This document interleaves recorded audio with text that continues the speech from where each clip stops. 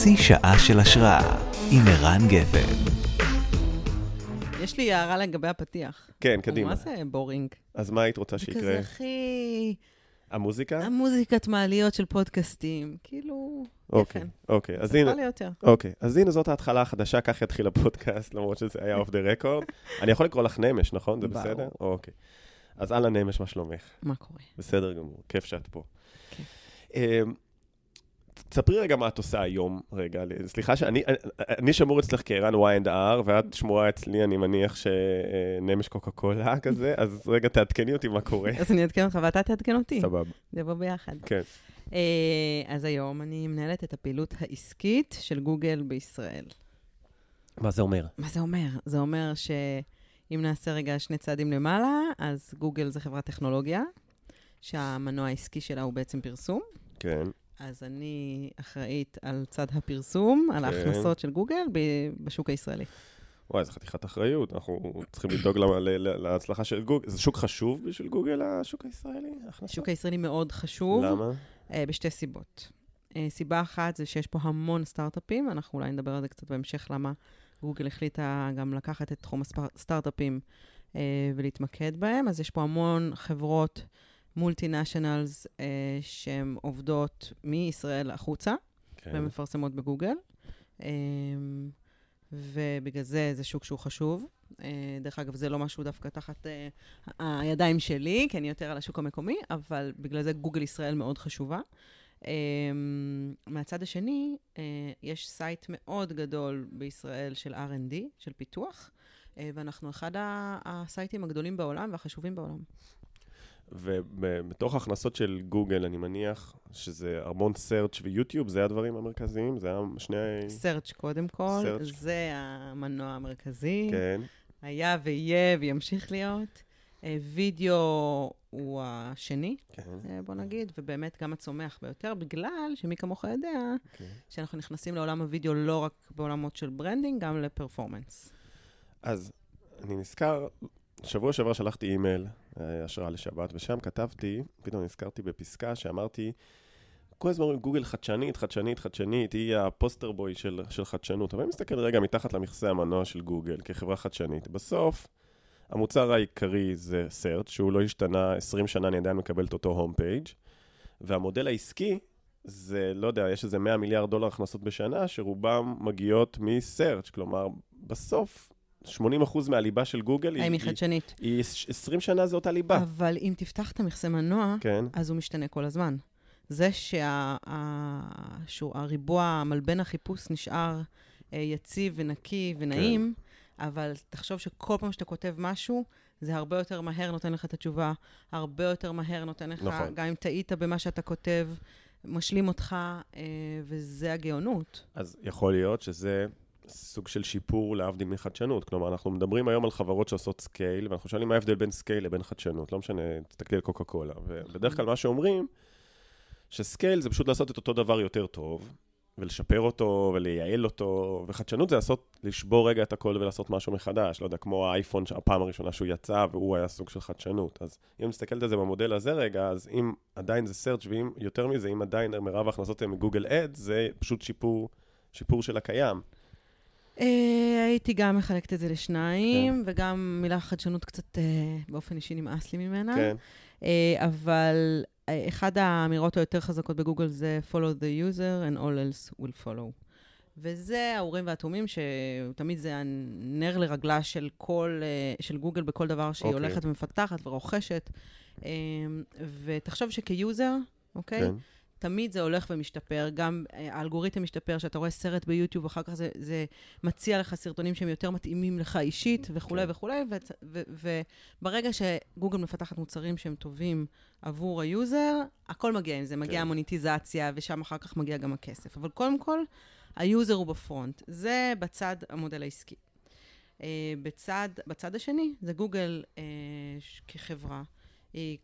כבר, תחשוב שהיום כבר כמה חברות יש לגוגל, שזה לא רק גוגל סרצ', נכון? זה יוטיוב, זה כרום, זה אנדרואיד, זה קלאוד, זה גוגל איקס, ובדיוק, ושם כבר, אתה יודע שאומרים שכל אחד מחוץ לגוגל, שלא עובד בגוגל, החלום שלו זה לבוא לעבוד בגוגל. כן. אבל שאתה בתוך גוגל... אז זה גוגל איקס. גוגל איקס, גוגל זה באמת החלום זה שלך לבוא לעבוד במעבדת החדשנות. כן, אבל זה מדהים אבל שעם כל היוזמות וכל החדשנויות והאנדרואיד וזה וזה וזה, עדיין הלחם והחבאה מגיע מהגוגל. זה כאילו... כי זה מוצר גאוני. פשוט כאילו... כאילו זה הופך את כל המידע בעולם לנגיש, בחינם. תחשוב שג'ימייל, כן. בכלל אימייל, פעם הוא היה עולה לך כסף. תחשוב, מה היה האימייל הראשון שלך? וואלה, או הוטמייל. וואלה, או הוטמייל. והיית יכול להיכנס רק מהמחשב שלך. 20 מגה גם. רק מ-20 מגה, מהמחשב שלך האישי. כן. אם היית הולך למחשב אחר, לא יכלת להיכנס, וזה עלה לך כסף. אז תחשוב איזה שינויים דרמטיים זה הוביל בעולם. מדהים. אבל את יודעת מה? עם כל הכבוד לגוגל, את יותר מעניינת אותי. נכון שזה בהקשר של גוגל, אבל לפני איזה יומיים דיברתי עם לירון אשתי, והיא ראתה אותך, תראי את העולם, ראתה אותך בסטורי של ליקיז ביוטיוב, והיא אמרה לי, איזה תותחית נמש הזו, תסביר לי איך היא הגיעה, איך היא עשתה את זה, איך היא הגיעה לתפקיד הזה, כאילו, בדבר הזה. אז אמרתי שאני אשאל אותה, אני אשאל אותך, תספרי רגע על המסלול קריירה שלך, כאילו, כי אני צריך לתת לה תשובה. אוקיי, רציתי פשוט לשים את הדגש על הליקיז, ודווקא לפתוח סוגריים עליך. אוקיי, שמה? שאנחנו נפגשים בליקיז. וואי, את עושה לי שיימינג? מה זה שיימינג? אני נורא מבסוטה על השיימינג הזה, ואני רוצה לשאול אותך אם אתה מתמיד. אני מתמיד 4 פעמים בשבוע, אני והבנות בליקיז. מדהים, ואני. ואת גם. מריעה לך. לא, אבל את שעה קודם, נכון? אני ב7. אני מאלה שקמים ב6:30, וב7 מתייצבים לספורט, 8 בתור במקלחות גם. אז את יודעת מה? זה גם משהו שכאילו לירון שאלה אותי. אני אגיד לך, אני רגע רוצה לכוון את זה. היא שאלה, אבל תסביר לי מה סוד ההצלחה שלה. תסביר לי. אז אמרתי לה, לדעתי, כמובן שהיא טובה, אבל יש הרבה טובים. הקטע שלה זה שהיא טובה, עובדת מאוד קשה, אבל הכל נראה לה, מה זה בקלות, כאילו, מבחוץ? הכל כזה, אבל זה לא, זה פאקינג 7 בבוקר כבר בליקי, זאת לא משחקת, אבל זה נראה כזה, כאילו הכל קטן עלייך. זו התשובה שאני נתתי לה. יש בזה מן האמת, אני מאוד... פעם אלון זמיר, חברנו היה אומר לי, מה קרה, האוניות טבעו? האוניות לא טבעו. אז אם האוניות לא טובעות, אז בואו נהפוך לא כל דרמה לדרמה, ובואו נסווג את הדברים למה דרמה ומה לא דרמה. יפה. זה היה עוד לפני אלון זמיר, או שלמדת את זה בקריירה, את הגישה הזו? מאוד למדתי, אבל אני כן רוצה לתת איזושהי מחשבה שלי. אני חושבת שאתה צריך לדעת managing up ו-managing down. תסבירי. כלפי הצוות שלך, לשדר מאוד רוגע, אסטרטגיה, לאן הולכים, מה חשוב, priorities, ולתת להם פשוט לעוף. אם מישהו נופל, סבבה, נדבר על זה, נחשוב מה עושים וזה וזה, אבל לתת להם את גבולות הגזרה ולעוף. Managing up, המטרה שלי היא תמיד לייצר שקט כלפי מעלה. זאת אומרת, הכל בקונטרול. אני חושבת שגם אתה תחשוב עליך כמנהל, את מי אתה יותר מעריך? את העובדים האלה שכל שנייה נכנסים בדלת, דחוף, היסטרי, אל תשאל מה קרה, או אלה שפעם בשבוע באים לפגישה מסודרת איתך, מעדכנים אותך, פותרים את הבעיות בעצמם, ואתה יודע שיש שקט והכל מתנהל. כן. ושהם פותרים לך גם את הבעיה, כאילו, אם הם היו במקומך, הם ידעו כבר איזה תשובה לתת. כן. לפעמים אנשים עושים טעות שהם מרגישים שהם כן צריכים להביא את הבעיה, או להראות איך הם טיפלו, או להציף את הדבר כדי להראות את העשייה, נכון? יש לפעמים טעות כזו. כן, אז זה טעות. כן, נכון, אבל יש כזה, של כזה... כן, ברור, אבל אז זה התפקיד שלך כמחנך, מנהל, להראות, באמת, גם אל תשלחו לי יותר מדי מיילים, אין צורך. פשוט אין צורך, כאילו, תנהל את גזרתך, וכן, זה אולי חוזר לשאלה שלך בהתחלה. זה לא שהכל קל, אני כן עובדת קשה, אבל אני גם יודעת פרופורציות ולהסתכל על הדברים, וואלה, זה עבודה, הכל טוב, הכל בסדר, ואני מאוד לוקחת ככה את הדברים שלא צריך לעשות מהם דרמה. כן, את גם כזה אומרת, גוגל הייתה לפניי, תהיה אחריי, יש פה ספינה גדולה. הכל בסדר. הכל בסדר. אז תספרי לי רגע על הקריירה שלך, שמשם רציתי רגע להתחיל. קריירה. וואי, מילה קשה. וואי, משעממת גם. אז איך נגיד את זה אחרת? שתעשה מה שאתה אוהב לעשות, כאילו, ואם זה מסתדר, אז יופי, ותצמח ותעוף על החיים, ותביא את עצמך לתפקיד. ואתה יודע, בתפקיד הזה הנוכחי, אני אתן רגע את ה-30 שניות, כי אני מרגישה שאתה נורא צריך את זה ורוצה את זה. כן. כן, תני לי את זה. אז התחלתי כסטודנטית ברדבול. אוקיי. ראיתי מודעת דרושים במכללה למינהל, ולא עניתי על שום דבר מדרישות התפקיד, ואמרתי, אני באה. אוקיי. ושם הייתי סטודנטית מנהלת מותג. אז שם הכל התחיל, וזה היה בית ספר השיווקי הכי טוב שעשיתי אי פעם בחיי. מותג בינלאומי. למה היה כזה בית ספר? חזק, עם אסטרטגיית מותג, אימאלה, מדהימה של, באמת של קהילות, אוקיי? קהילת האקסטרים, קהילת התרבות, זאת אומרת, יש בזה המון תורה שלמה, אני לא ניכנס לזה, אבל שם ממש למדתי שיווק. אחרי זה עברתי לנסטלה, ניהלתי את התחום של הגלידות בשיווק, משם קוקה קולה, התחלתי בשיווק הכימונאי, בטרייד מרקטינג, ומשם... רגע, מה למד בקוקה קולה?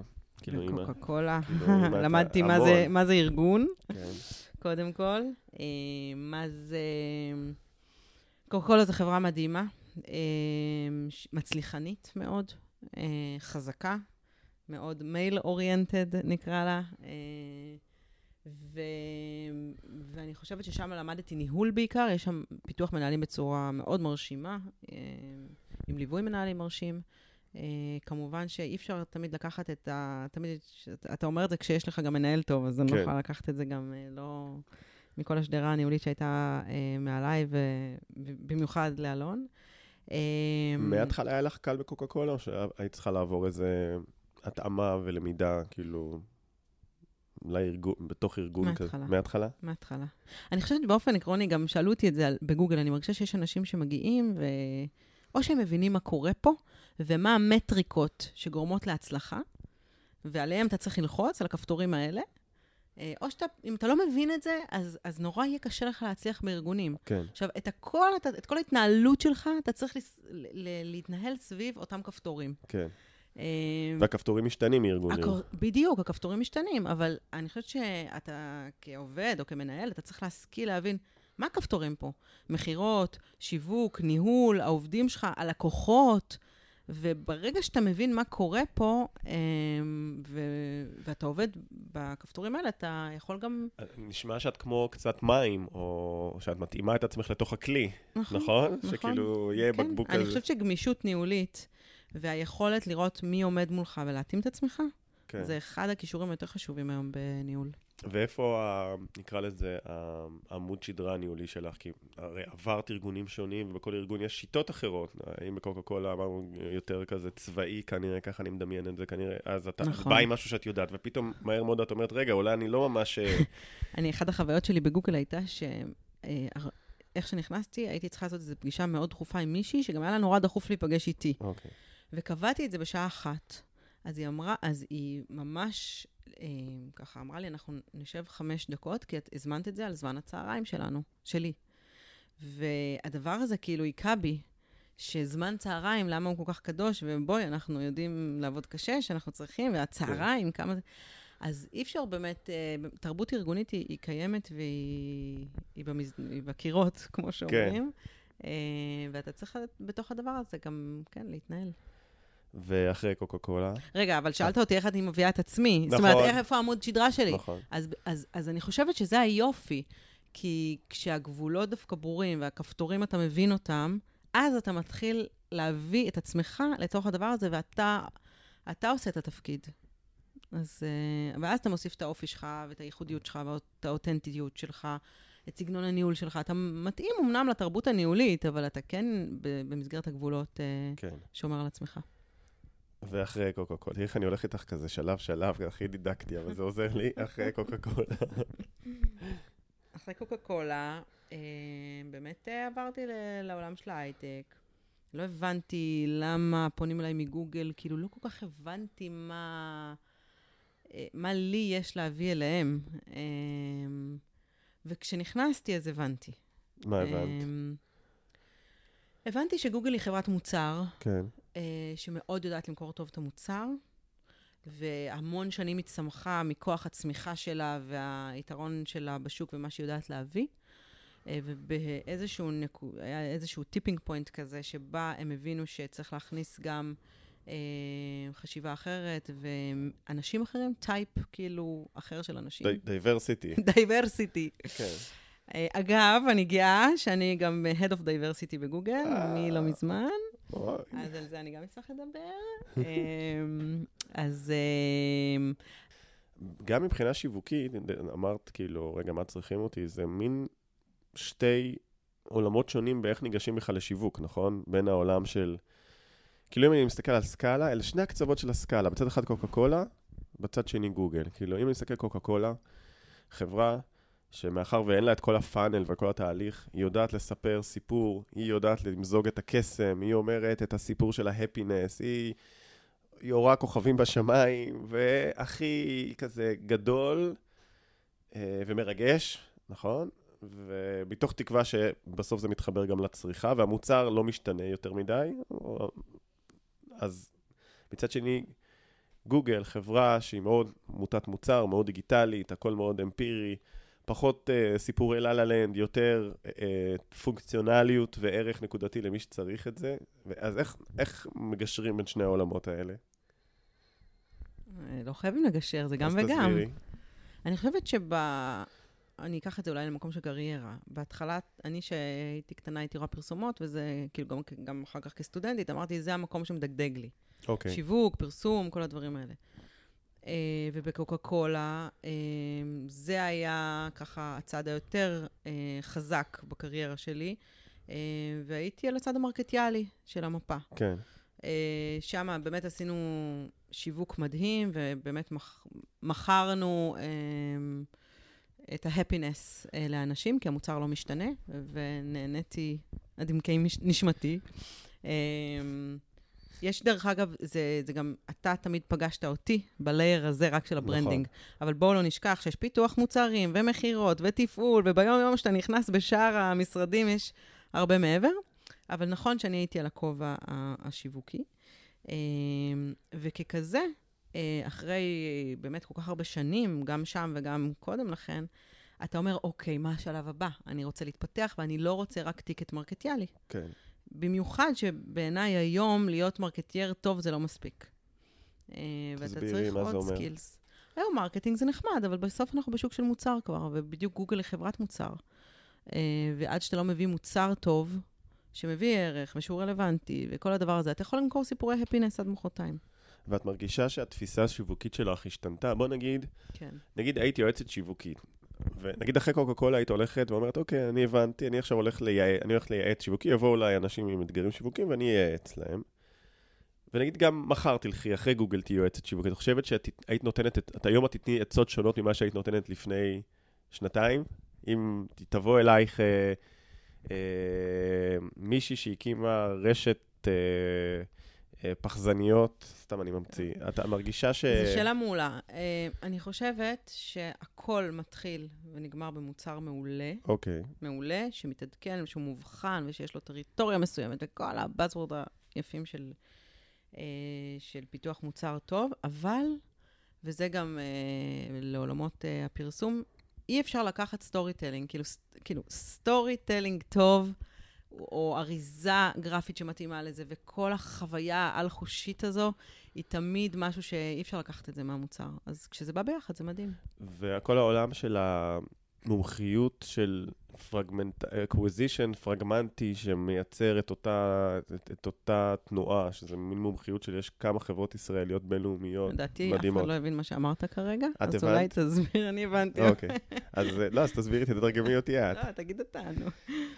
יש עוד שריר שהוא בעצם אומר, בוא נייצר פרסום שהוא מחירתי. כלומר, נשתמש בכוח האינטרנט בשביל להיות המדף. בעצם גוגל אדוורדס הוא לא כלי של סטורי טיילינג. אם אני עושה גוגל אדוורדס, בסוף אני מביא קונים, אני לא מספר סיפור. ויש הרבה ידע וחברות ישראליות שרק על היכולת הזו בנו, וואלה, מדהים. אז אני שואל, האם לא ציינת את זה דיברת על מוצר ודיברת על סטורי טיילינג. מה עם השריר הזה? שריר של acquisition, אתה מתכוון? כן. זה שריר חדש, כן. שהוא מתאים למוצרים שהם יותר, או יותר דיגיטליים, או יותר במרחב הדיגיטלי מדברים. אוקיי. זאת אומרת, זה גם לא פונה לכולם. ואני חושבת, אגב, שגם פה אתה יכול להיות מאוד יצירתי. זה נכון שב-AdWords זה יותר היצע וביקוש, אז מישהו שמחפש משהו ואתה פונה אליו בפרסום לאותו דבר שהוא חיפש, אז זה, שוב, זה לענות על צורך, זה רלוונטיות, זה בא לפני הכל. כן. אתה לא צריך שום סטורי טיילינג שבן אדם מחפש, שאישה מחפשת סמלת קלה, כן. ואותה מעצבת מיד בחיפוש עונה לה, הנה כן. השמלות שלי. כשאתה מתרחק משם, אוקיי? אז כן, אתה כבר צריך לבוא, שאתה יותר בפוש, מה שנקרא, ולא בפול, שמחפשים אותך. אז אתה... אבל איזה מדהים זה שאתה יכול לשבת על הברז הזה, שהנה, פה כולם מחפשים, אז פה לכולם תענה. כן. גם לשם אפשר להכניס סטורי טיילינג. אז נכון, יותר אולי בעולמות הוידאו, וזה לוקח אותנו ליוטיוב וכל מיני כאלה, אבל גם לשם אפשר להכניס יצירתיות. יש הרבה סטארט-אפים שמתמכרים ליכולת הזו, ואני שואל את עצמי, הפוך, יכול להיות שכל ההבדל הוא שקוקה קולה, שאתה מפרסם משהו בטלוויזיה, נכון להיום, אתה לא רואה את כל הפאנל, אתה לא רואה את ההשפעה הישירה. אבל אולי קוקה קולה תהפוך לאקוויזישן ביום שיהיה טכנולוגיה שמקשרת בין זה שצפיתי בזה לבין... עכשיו העלית את שאלת השאלות, כן, היכולת לחבר בין פיזי לדיגיטלי, אבל אל תשכח שקוקה קולה הוא מותג של 120 ולדעתי 5 שנה כבר, שהוא ההריטייג' שלנו באמת, הוא בכל בית בישראל, בעולם, זה משהו כל כך שורשי שהדוגמה היא כל כך, אתה יודע, זה קשה, אבל תיקח עכשיו מוצר כמו וויקס, שהוא לא ב-back of mind של כל אחד פה, ואם אתה לא תעשה אותו ותדבר אותו בפוש, אני לא יודעת כמה... אז אם לך יש קרוב משפחה שמקים עסק, והוא אומר, יש לי 2 יועצים שיווקיים, אחד יוצא קוקה קולה, אחד יוצא גוגל. את מי ב-2020 כדאי שהוא ייקח? אתה מסבך אותי עכשיו עם הרבה אנשים. שגם הם יועצים חלקם. הם גם יועצים. תראה, אני חושבת בכלל ללכת לאן שהעולם הולך, זה תמיד עצה טובה.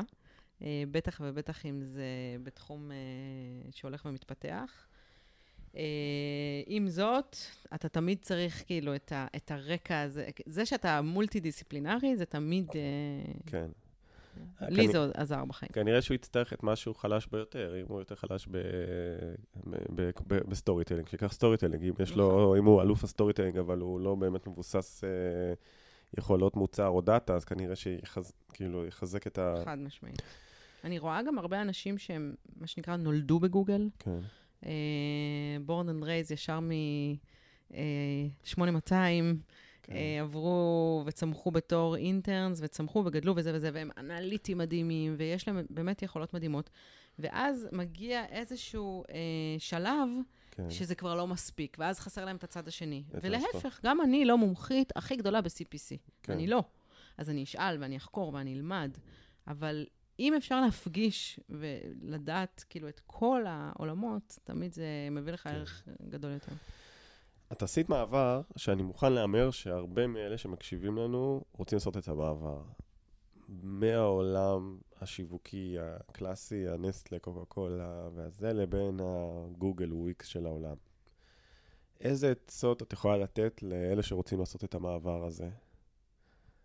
איך עושים את המעבר? את רוצה שאני אתחיל? תתחיל אתה. אוקיי. כשאני מקבל את השאלה הזו, אני אומר, צריך איזשהו גשר.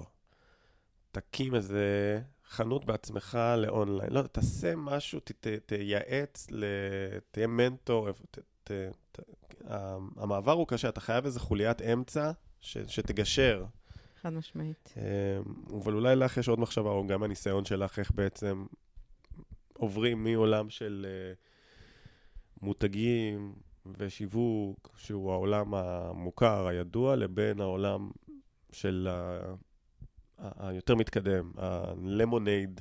נגיד, התפקיד שלך הוא קצת מתעתע, כי נכון שאת אצל החברה הזו, אבל התפקיד שלך הוא כן לדבר עם אותו עולם, כלומר, אבל נגיד אם אני רוצה להיות CMO של למונייד, בסדר?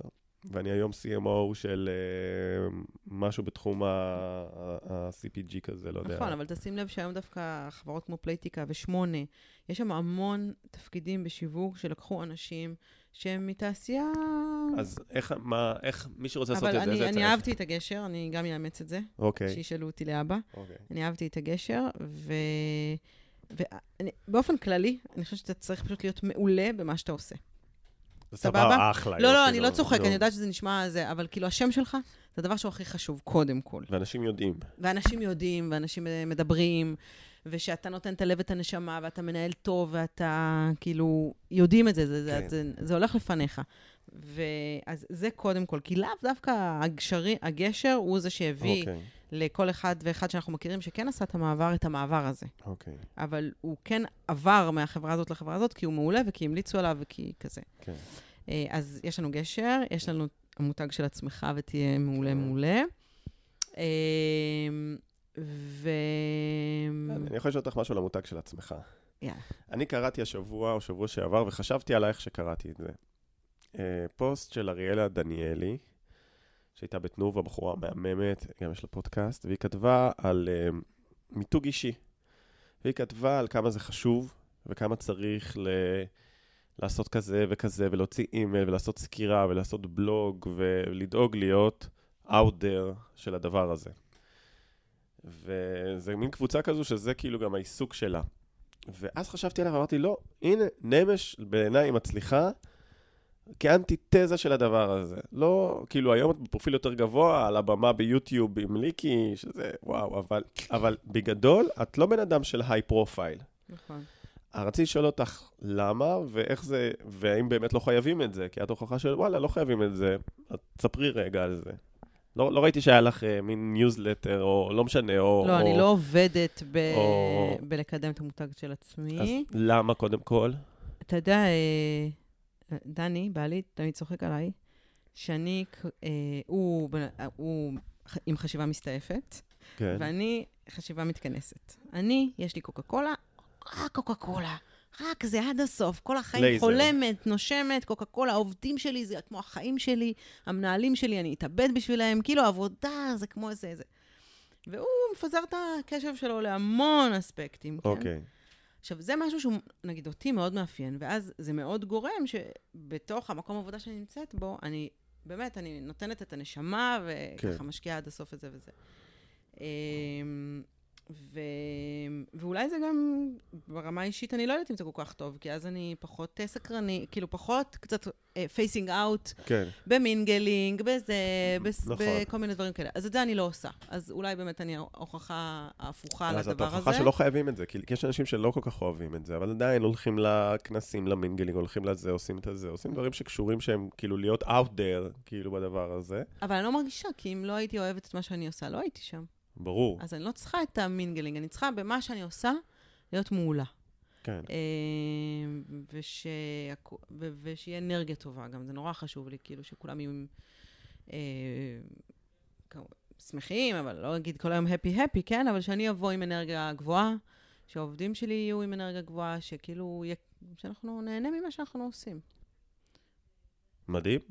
נראה לי בת באנרגיה טובה, אני מבסוט עלייך, את משאירה אותי באנרגיה טובה, אני חותך אותנו עכשיו, כי כאילו צריך לסיים בפיק. נגמר הזמן? כן, נגמר הזמן. וואו, היה כיף. היה מהמם. וחשבתי שלא יהיה לנו על מה לדבר, כי אנחנו רק אותה. טובים כשהמיקרופונים נסגרים. תודה שבאת נמש.